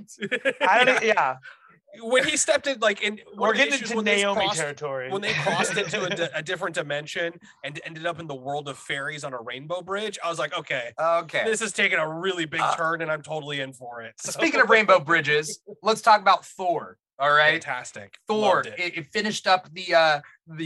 By the way, I'm not cutting you off to cut you off. I just I think I want to go on the Tom Taylor journey of 7 Secrets. I will. Yes. I will do it. Okay. Have fun with it. It's a blast. We will figure it all out together. Thor number 23 came out. And we're gonna rattle through a couple of these issues real quick because there's only a couple more issues worth talking about before we call it a day. But Thor 23, it's the end of the God of Hammers story arc. And I don't know. I mean, it was cool, but like not much happened other than just it concluded. It was your classic finale fight. Like that is the most like emotional slow scenes you get are the pep talk before and then the post fight check in. I mean, I haven't read a damn thing of this Thor run, of Donny Cates' Thor run before that, and like I understood it. Like it seems that seems to be the tempo that because he really did this very similar thing with Prey. Yeah, like you were saying, where it ended with a very emotional ending with Prey, with Donald Blake and everything. Did the same thing with the Black Winter at the beginning. So it seems like that's kind of what he's doing. That at the end of every one of these big things, it's just kind of like, but it's Donny Cates, so you know everything's going to come back up at some point. Just that's his style. So, but also I really enjoyed it. Yeah, strange. I mean, I'm wondering what next issue is going to be because you gotta figure out what's the trade. Like, yes, yeah, it is 6 issues, and so you're ending at something at 24, so or ending at something at 23. So what's going to happen in 24? That's going to make me want to buy that trade. Yeah, no, I get that. But yeah, I'm intrigued. I'm intrigued by it. I like not knowing the context, but just like knowing the books, knowing the Thor books. Like it kind of understood what was going on, and it seemed like. I mean, I haven't really checked in since Jason Aaron. This run, what's nice is about the Donny Cates run, it picks up immediately after the Jason Aaron run.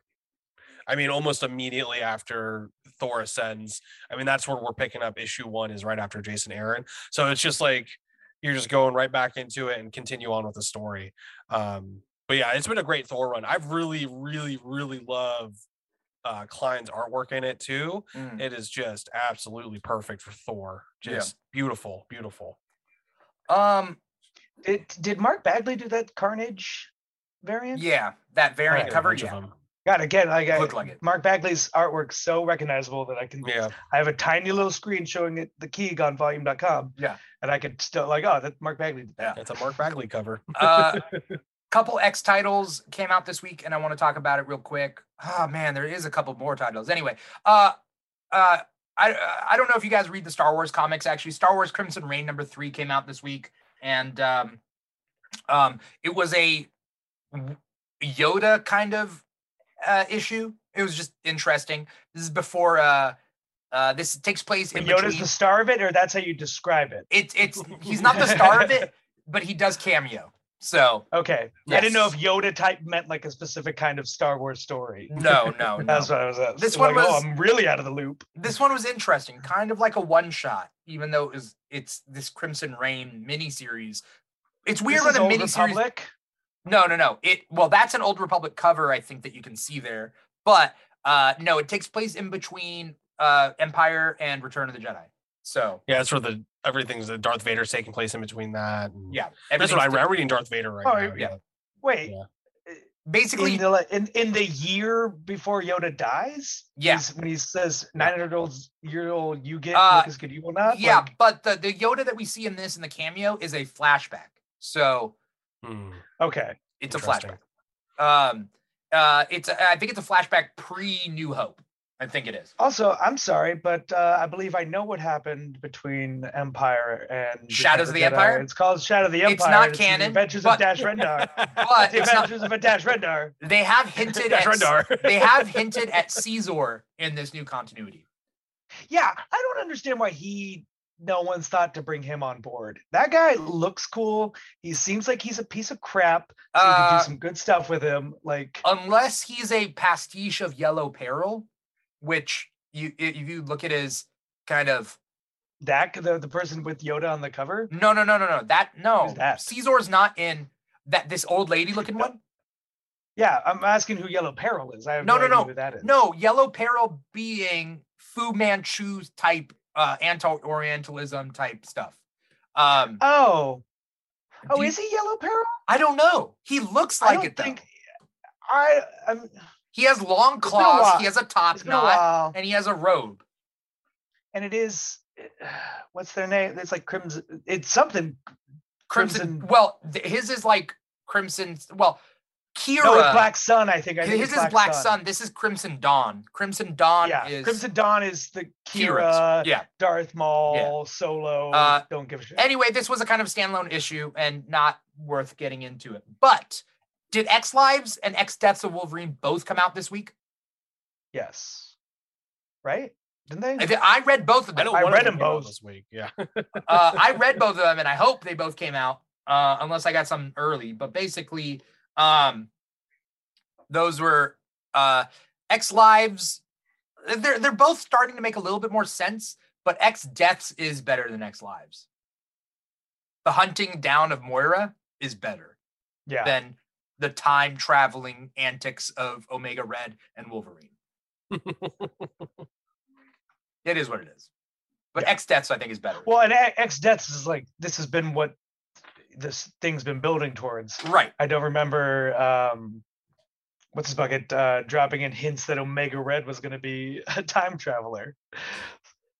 But yeah, X Deaths is definitely like paying off what's been established since House and House of X and Power of 10.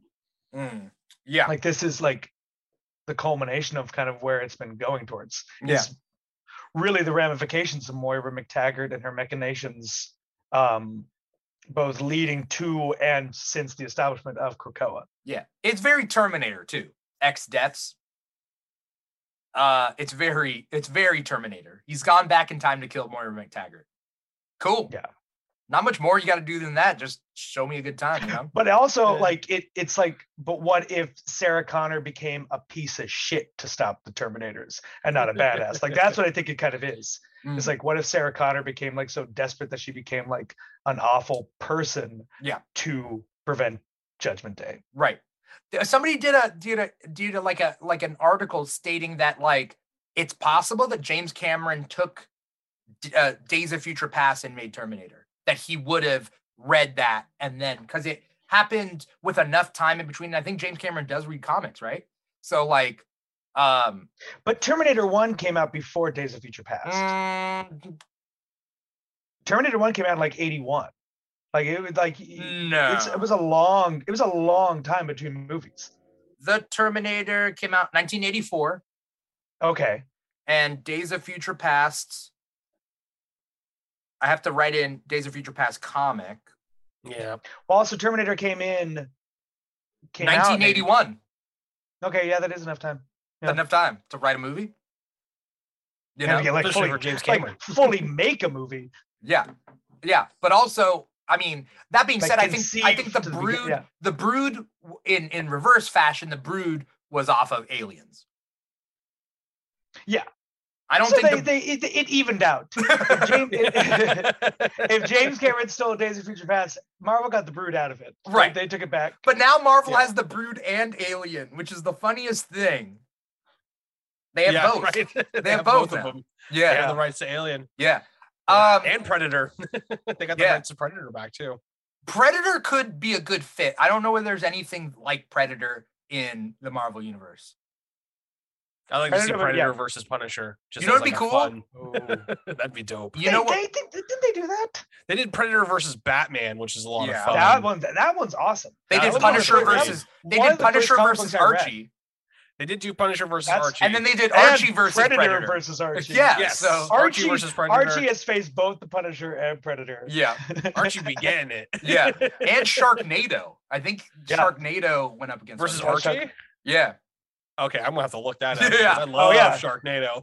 They basically, like, when Riverdale was at its zenith, like first season, Archie Comics was putting out crazy town stuff. It was even awesome. Before that. Archie was doing crazy shit before Riverdale. But they were doing it in the Archie horror style, like the Sabrina stuff, and then Archie Afterlife, and then Mark Wade. I liked Mark Wade's Archie. Mark Wade's was up because Fiona Staples was doing it. Like Chip Zdarsky did the Jughead books. Oh. But like the house style was different than the previous one. Yeah. And the Archie vs. Predator stuff and the Archie vs. Sharknado is old school. Looks like an Archie Double Digest, which is awesome. Nice.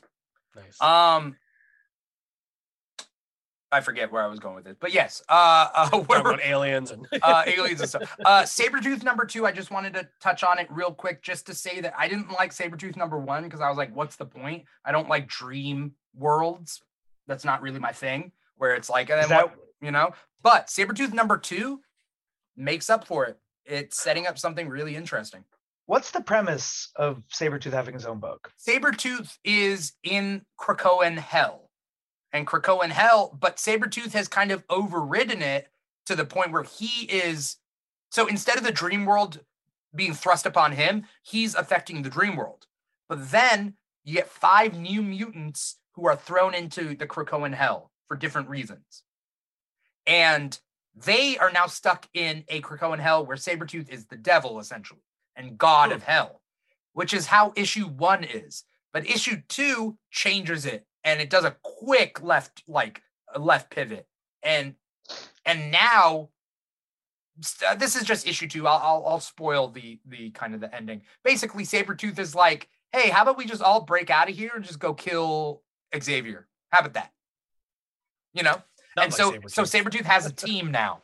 But some of these characters aren't bad guys. That's the thing. But how'd they get thrown in there? Well, they accidentally killed a human or something like that. Okay. So they broke one of the three laws. One of them was celibate. So he wasn't making more mutants. Yeah. One of them, it was weird. The character named Melter, who is like the second Melter, because the second Melter was on the Young Masters. If you remember that crossover with Young Avengers versus Young Masters. He accidentally melted a boulder, and the boulder is Krakoa, so he gets thrown. And it was like, what? Because you shouldn't harm Krakoa, but he was playing target practice, and he melted a boulder that is Krakoa. So that sounds like it was Krakoa's fault. Yeah. Oh, let's not victim move your boulder. Let's not victim blame Krakoa, but all right. If you are aware enough that I could be charged with assaulting you, you can move that boulder. Move that boulder. I love the fact that like we talk about all these comics on the show, and then we still have more, and it's like, oh man, there's a lot of comics out there every week, you know. Yeah. And but that's all cool. Like we had one deviation into indie. Yeah. I was gonna bring up King of Spies, which is Mark Miller, because I love Mark Miller. I didn't get to read this issue, but I read the 3 other issues, and it is wackadoo. It is James Bond on like steroids. It is. That's like, how you describe like Mark Miller in general. Yeah. Like Nemesis is Batman on steroids. Yeah. That's Mark Miller's style. And Jupiter Legacy is Superman on steroids. Like it's like the American Dream on steroids. That's kind of how I would sum up Jupiter's Legacy, you know. But anyway, point being is, thank you guys so much for coming on the show, coming on Comic Talk, talking with me about every which thing, Marvel, DC, Indies, all these comics. You guys are always awesome. Before we get going, I want to thank the audience out there so much for watching. I know that there was a couple of people out there watching us live stream on volume.com/The Keeg Show, twitch.tv/The Keeg Show, youtube.com/The Keeg. Everybody out there, thank you guys so much for watching. And if you're listening to this, you're listening to the podcast, Apple Podcasts, Google Play, SoundCloud, Spotify, iHeartRadio. We're all over the place. So however you guys digest us, say hi, comment, follow, like, subscribe, click the bell, write an awesome 10 out of 10 review. That would be very helpful wherever you guys are at. Honestly, I will say, like, as a previous podcaster, I will say, if you do truly want to help a podcast, a review wherever you listen is insanely helpful. Like that, more than it more than anything, more than like tagging us in a post on Instagram or hitting us up on Twitter. Like actually writing a review where you consume your podcast is very, very helpful. Yeah.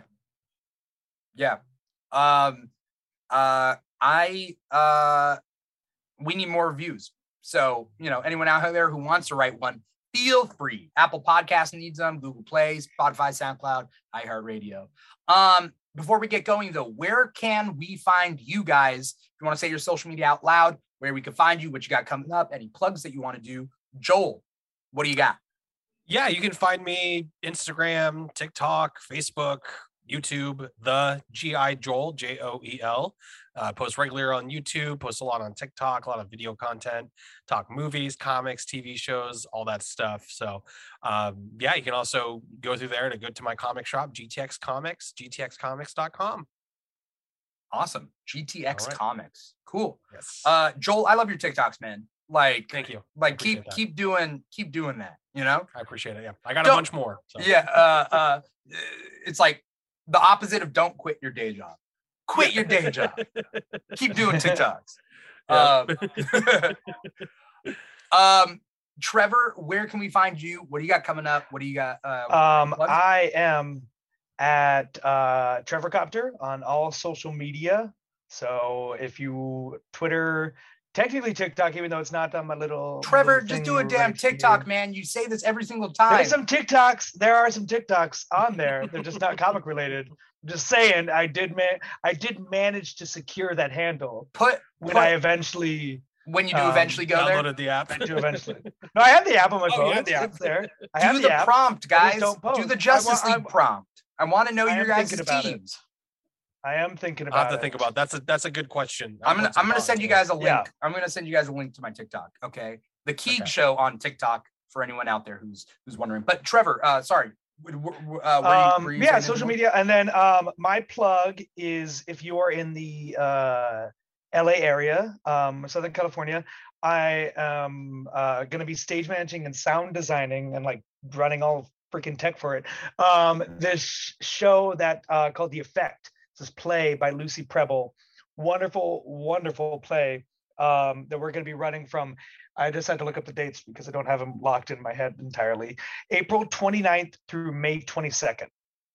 So basically a whole run through May. So if you're down here in Southern California, it's through 66 Theater Company. You can find us at 66productions.org. You can get tickets there. It's going to be a really fun show. I'm looking forward to it. Doing some sound design. Like this is a show that like really requires a mood to be set, so I get to like really play around with it. So looking forward to that. Awesome. Yeah. Also, I will be seeing you on April 1st, right? Yes. I'll leave that plug to you. Yeah. But yes, you will. So if anyone's in the Orange County, LA area, Southern California, even if you're San Diego, come on up. Basically, WonderCon is April 1st to 3rd. The Keeg will be on the ground doing WonderCon content all 3 days, as well as we are throwing a WonderCon after party at Brewheim, which is a brewery down the street from WonderCon, on April 1st night. Joel, if you can get a ticket out here, I'll put you on the show. We are going to record a live podcast for like a live audience. Nice. And there's going to be drinks galore, some of them being free. We got some sponsors that are sponsoring some of that, so we're trying to figure talent out as well. Sorry. Free drinks for talent as well. I'm sure our sponsor, who is going to be covering some of that, will give us some free drinks. Just tell me who it is, and I will gladly give them free press. Yeah, whatever. If anyone is looking for a new app, download Stream Lounge. Go to streamlounge.io.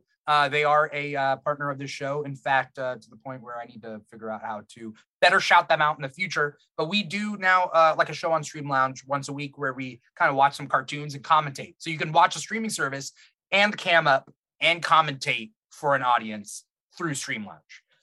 It's like BritBox or what's whatever. That? Like I think it's BritBox. Like in Britain, you can just watch people who like are watching TV shows. Okay, so I guess. But this is America, man. What was I going to say? Yeah, so we're doing all sorts of things. Follow the Keeg at on TikTok, Instagram, and Twitter at the Keeg Show. You can also follow our podcast, follow our live streams. We also have a Patreon, patreon.com/the Keeg Show. Check it out. See if you want to subscribe. That's how you can easily donate to the Keeg. But yes, if you are in town in Orange County, LA, San Diego, Southern California in general, on April 1st, come out to Brewheim at 9 p.m. And it's going to be a crazy night. And I'm going to get some content creators. We're going to do some shows. It's going to be fun. Nice. So I'm looking forward to that. Other than all that, thank you guys so much for coming on the show. Joel, Trevor, I can't say how much I appreciate you guys coming on the show. So everybody out there should follow you guys on social media. Trevor, get a goddamn TikTok, man. I have it. I just don't post to it. That's what you got to understand is I have it. I've secured it. Yeah. I've secured planted your flag. Name. Yeah. It's like the name. I'm not going to pay someone hundreds of dollars down the line because like I need to have at Trevor Copter on my TikTok. Yeah. It's like it's like I have a girlfriend. I've never talked to her before. Okay, this isn't some my girlfriend in Canada. This is a girlfriend in Canada. My girlfriend who lives in town that I don't speak to, but we are still dating. Are you and though? Officially together. I feel that's suspect. That's suspect. It's social media official. I hope somebody. There's just no content to back it up. Right. I hope somebody swoops in on Trevor Copter and makes you jealous. No, hold on. I hope someone gets super famous. Look, he's got it. Yeah. Got the app and everything. There we go. Bro. Thank you for the proof. Oh, Trevor, you don't have to give me proof. It. No, I lied. What is going on with this show? No, it is at Trevor Reece 86. It's not even Trevor Copter?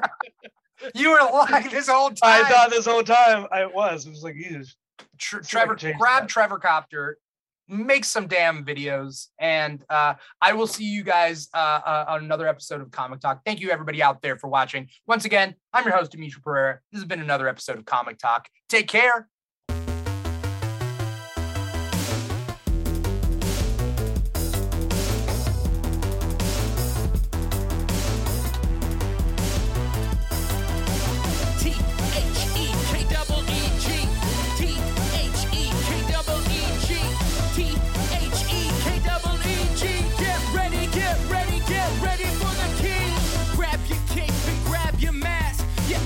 Super strong or super fast.